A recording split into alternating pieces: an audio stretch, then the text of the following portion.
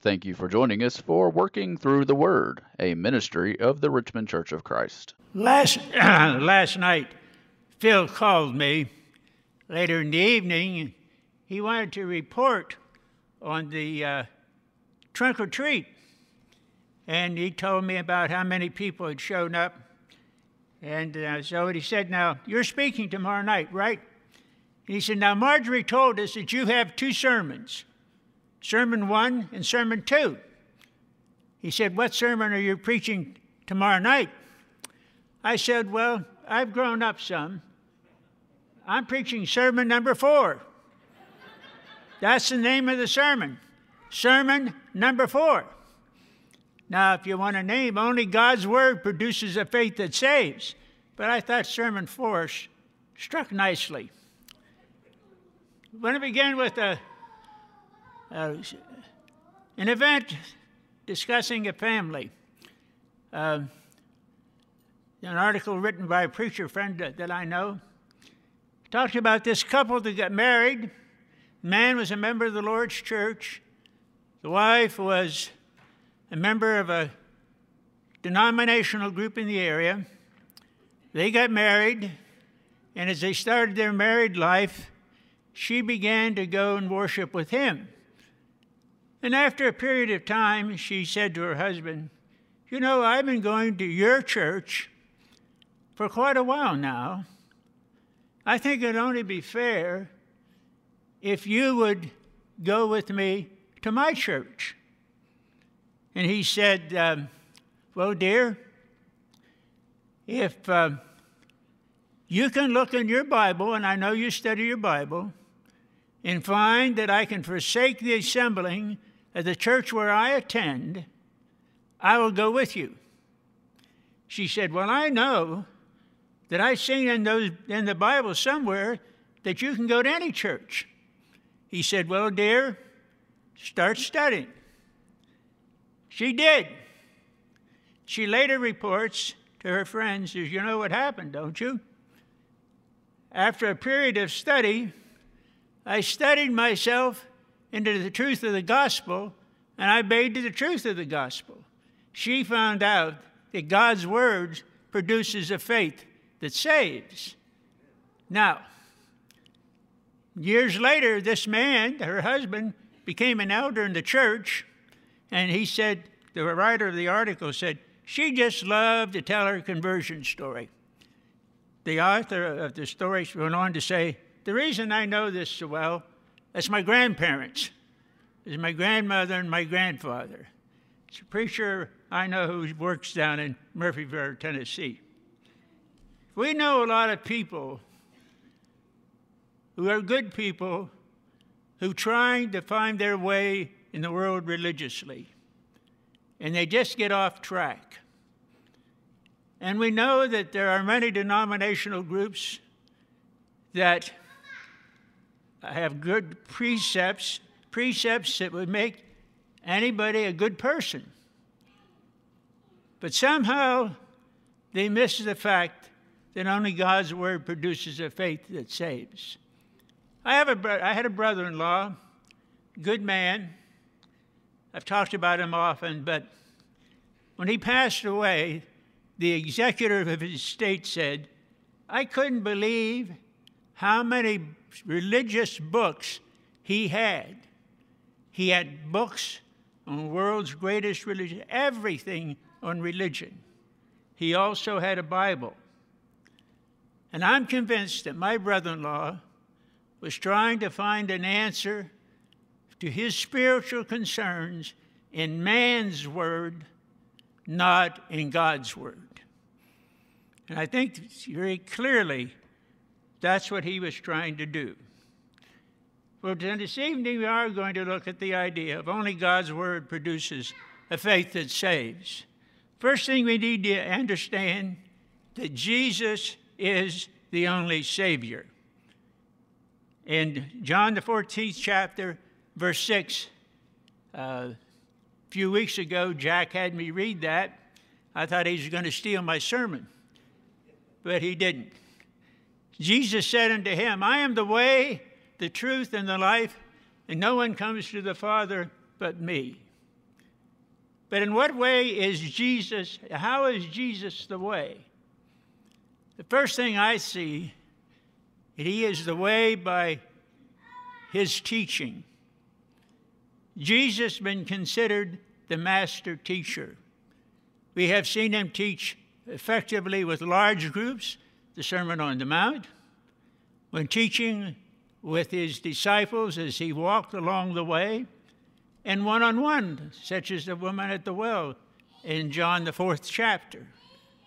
He was a great teacher.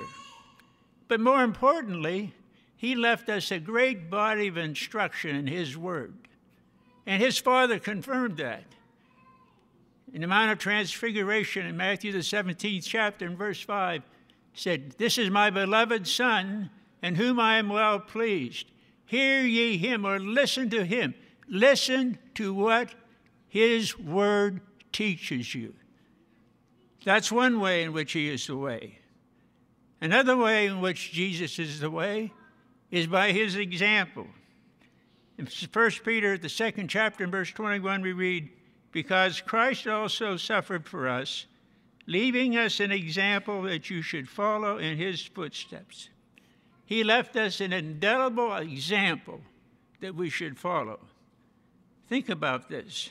His love, his compassion, his caring, his humility, and I think of his boldness. In John, the 7th chapter, remember near the middle of that chapter, the first part of that chapter, Jesus comes secretly to the temple where they're all gathered. He comes in and stands up and speaks, boldly proclaims there in the middle, Jesus Christ proclaimed God and his principles. And you remember they said, "Who is this man? He's not a learned man. How does he know all this?" And Jesus said, "What I teach comes from my Father." And then thirdly, he is the way by virtue of his sacrifice.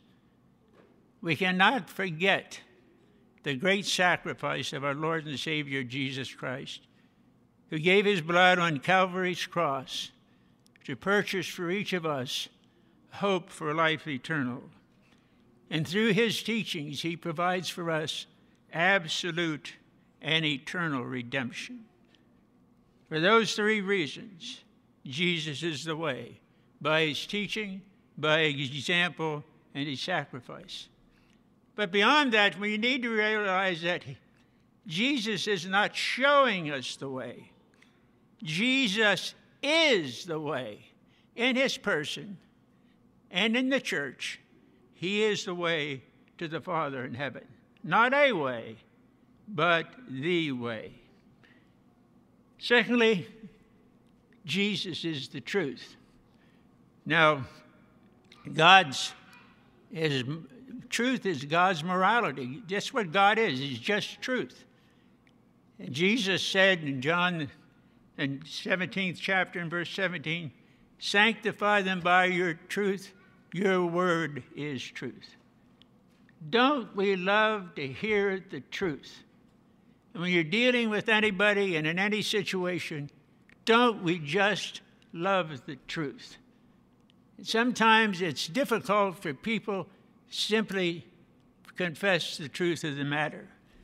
I was involved in a situation once in Iowa with a particular person who for a day him-hawed around what was going on in his spiritual life. And finally, after pressuring him, meeting with us, he finally admitted he had committed adultery. He tried to phase that in 6 or 8 different ways. But the truth changed that person's life, changed his family's life. He overcame all of that.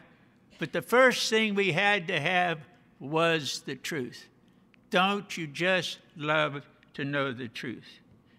Paul confirmed this about Jesus being the truth when he wrote in Philippians, the 4th chapter, in verse 12, "As the truth is in Jesus." Nothing can be more comforting to anyone who studies God's Word and who comes to love our Lord and Savior Jesus Christ, to know that He is the truth. And lastly, He is life.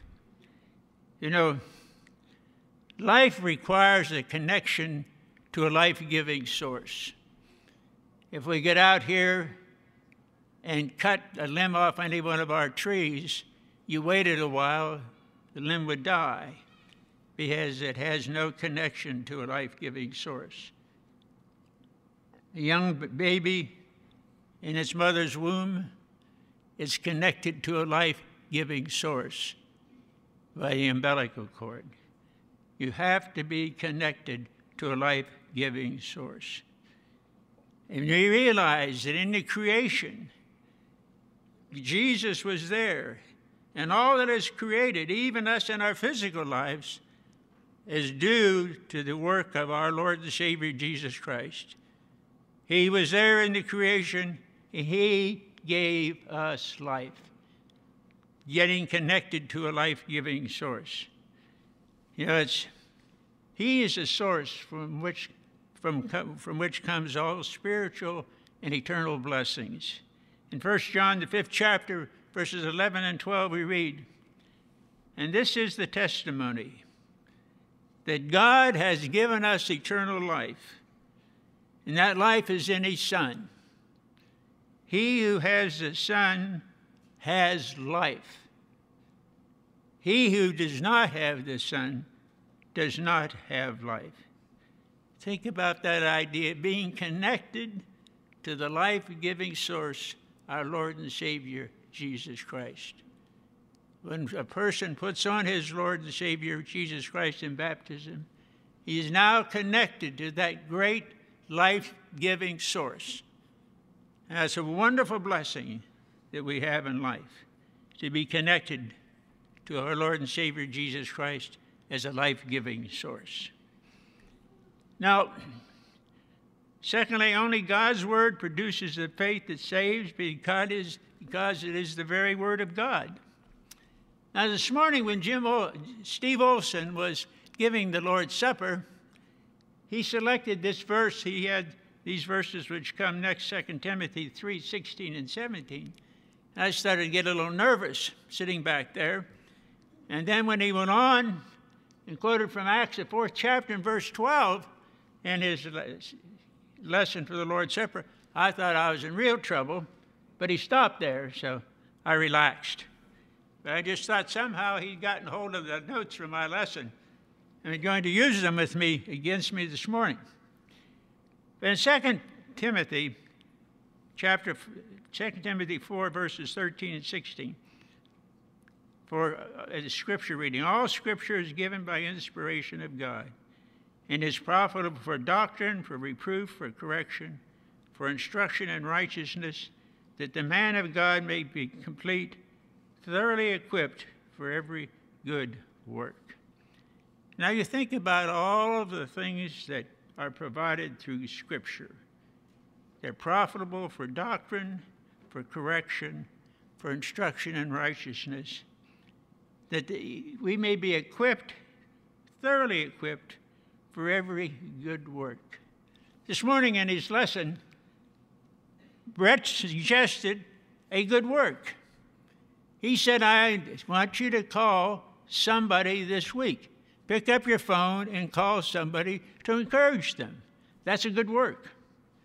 That idea, we as Christians are thoroughly equipped for every good work.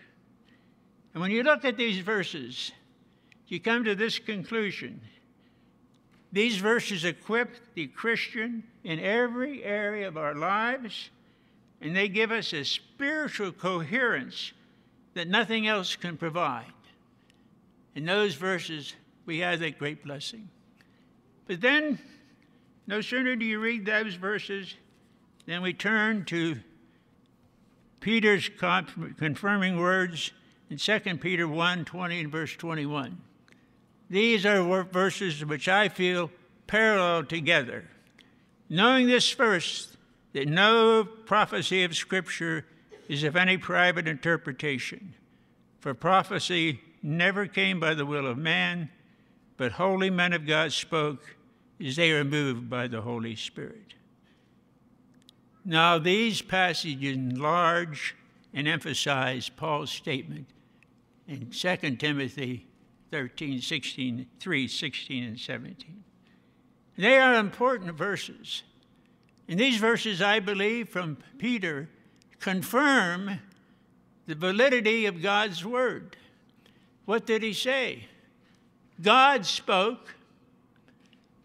God chose men to write the words. The Holy Spirit guided in the writing. And so we can have confidence that we pick up this book, that we are engaged with what God wants us to know. We can be convinced that we're engaged in what God wants to know about life, salvation, and eternity. We can trust God's word. I hope you could say amen to that, but I really believe that. I think they're very important. But at the same time, Matthew records words to give us an admonition. Beware of false prophets who come into you in sheep's clothing, but inwardly are ravening wolves. There are many people in our world today who make a lot of false claims about a lot of things, and people can be drawn away from the truth of God's word. You have some guru with some new insight and pathway to salvation, or you have some spiritualist with some awe-inspiring dream. And you say, well, Lord, that can't really happen. But think about Jim Jones.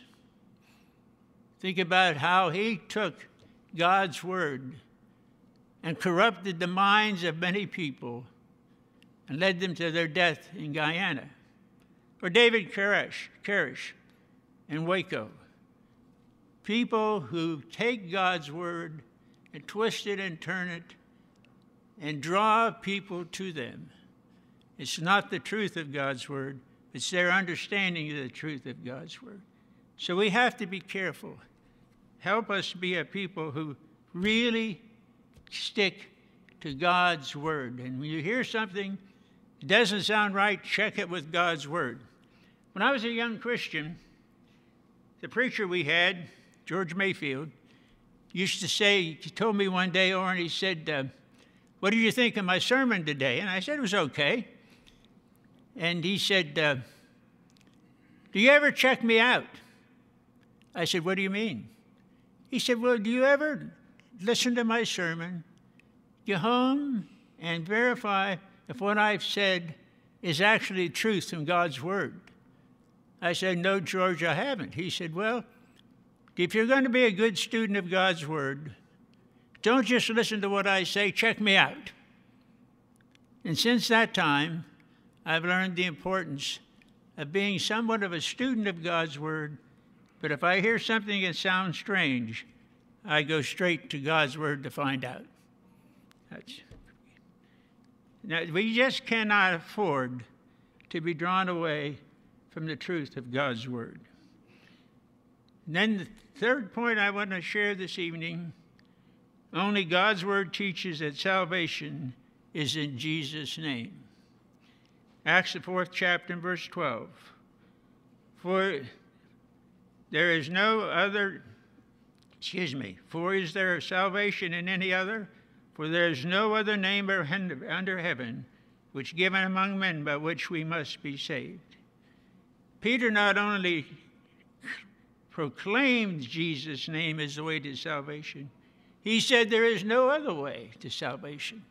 And remember at the beginning, Jesus said, I am the way, the truth, and the life. No one comes to the Father but through me. But there are people who have a hard time with the idea that Jesus is the only way to salvation. They want something else. They want something else. But if you want to have a spiritual relationship with our Lord and Savior Jesus Christ, it is going to be through him and his word that takes you to that point. You know, people love Jesus. There are people who disrespect Jesus. There are people who simply hate the idea of Jesus Christ. I want you to ask this question. It's the only name that people take in vain. No one says, what in Allah's name is going on? No one says a text message or an email with OMB, oh my Buddha. You just don't. You just don't. But only Jesus' name has the power and the punch behind it to matter. It's a name that's changed so many lives. For over 200,000 years, 2,000 years, Jesus has changed people's lives, but more than that, he has transformed people. He is the great transformer. He's transformer. He's purified the drug addict, made liars tell the truth, cleaned up cursing mouths, and saved souls from eternal hell. And you can say, I'm certain that you know people he's changed.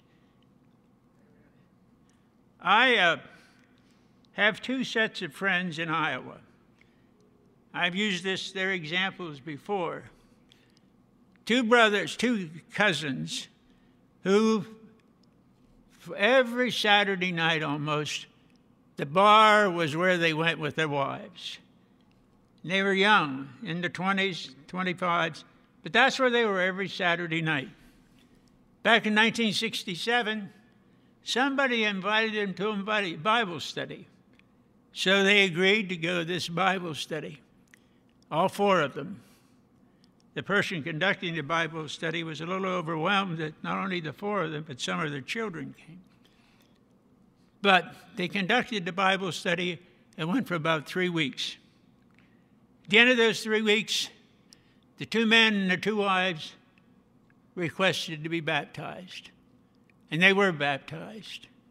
And over the years, no more going to the bars, no more drinking, stopped smoking, and had been faithful members of the church since 1967 to 2021. God transformed their lives, and he transformed many of their children's lives. What we realize that salvation is only in Jesus' name. I'd like to close with a word from, and I've used this before, but I think it fits very well, from John Greenleaf Whittier. We search the world for truth. We call the good, the pure, the beautiful from graven stone and written scroll, from all the flower fields of the soul. And we, weary seekers of the best, we come back laden from our quest to find that all that the sages said was already written in in the book our mothers read, the Bible. Search all you want. Read every encyclopedia, every book written by man describing religion. But if you want to find the faith that saves, you'll find it only in God's book, the Bible. Jesus closed his statement on John the 14th chapter and verse 6 by saying, he said, I am the way, the truth, and the life. No one comes to the Father but through me. All spiritual blessings are wrapped up in our Lord and Savior, Jesus Christ. And if you want to enjoy the spiritual blessings, the great fellowship that comes with being a part of a great body of believing people, the only way to do that is to put on your Lord and Savior, Jesus Christ, in baptism. I think I know the spiritual condition of most of the people here in the audience this evening. But if you're interested and you need to make that change in your life tonight, we would encourage you to do it. But if in your life you have lost contact with the saving blood of our Lord and Savior Jesus Christ, and you want that contact back again, we would encourage you to make that known to us as we stand and sing for your encouragement. We hope you enjoyed today's broadcast, brought to you by the Richmond Church of Christ. We are located at 1500 Lancaster Road in Richmond, Kentucky. We meet on Sunday mornings for Bible class at 9 a.m., followed by our morning worship service held at 10 a.m.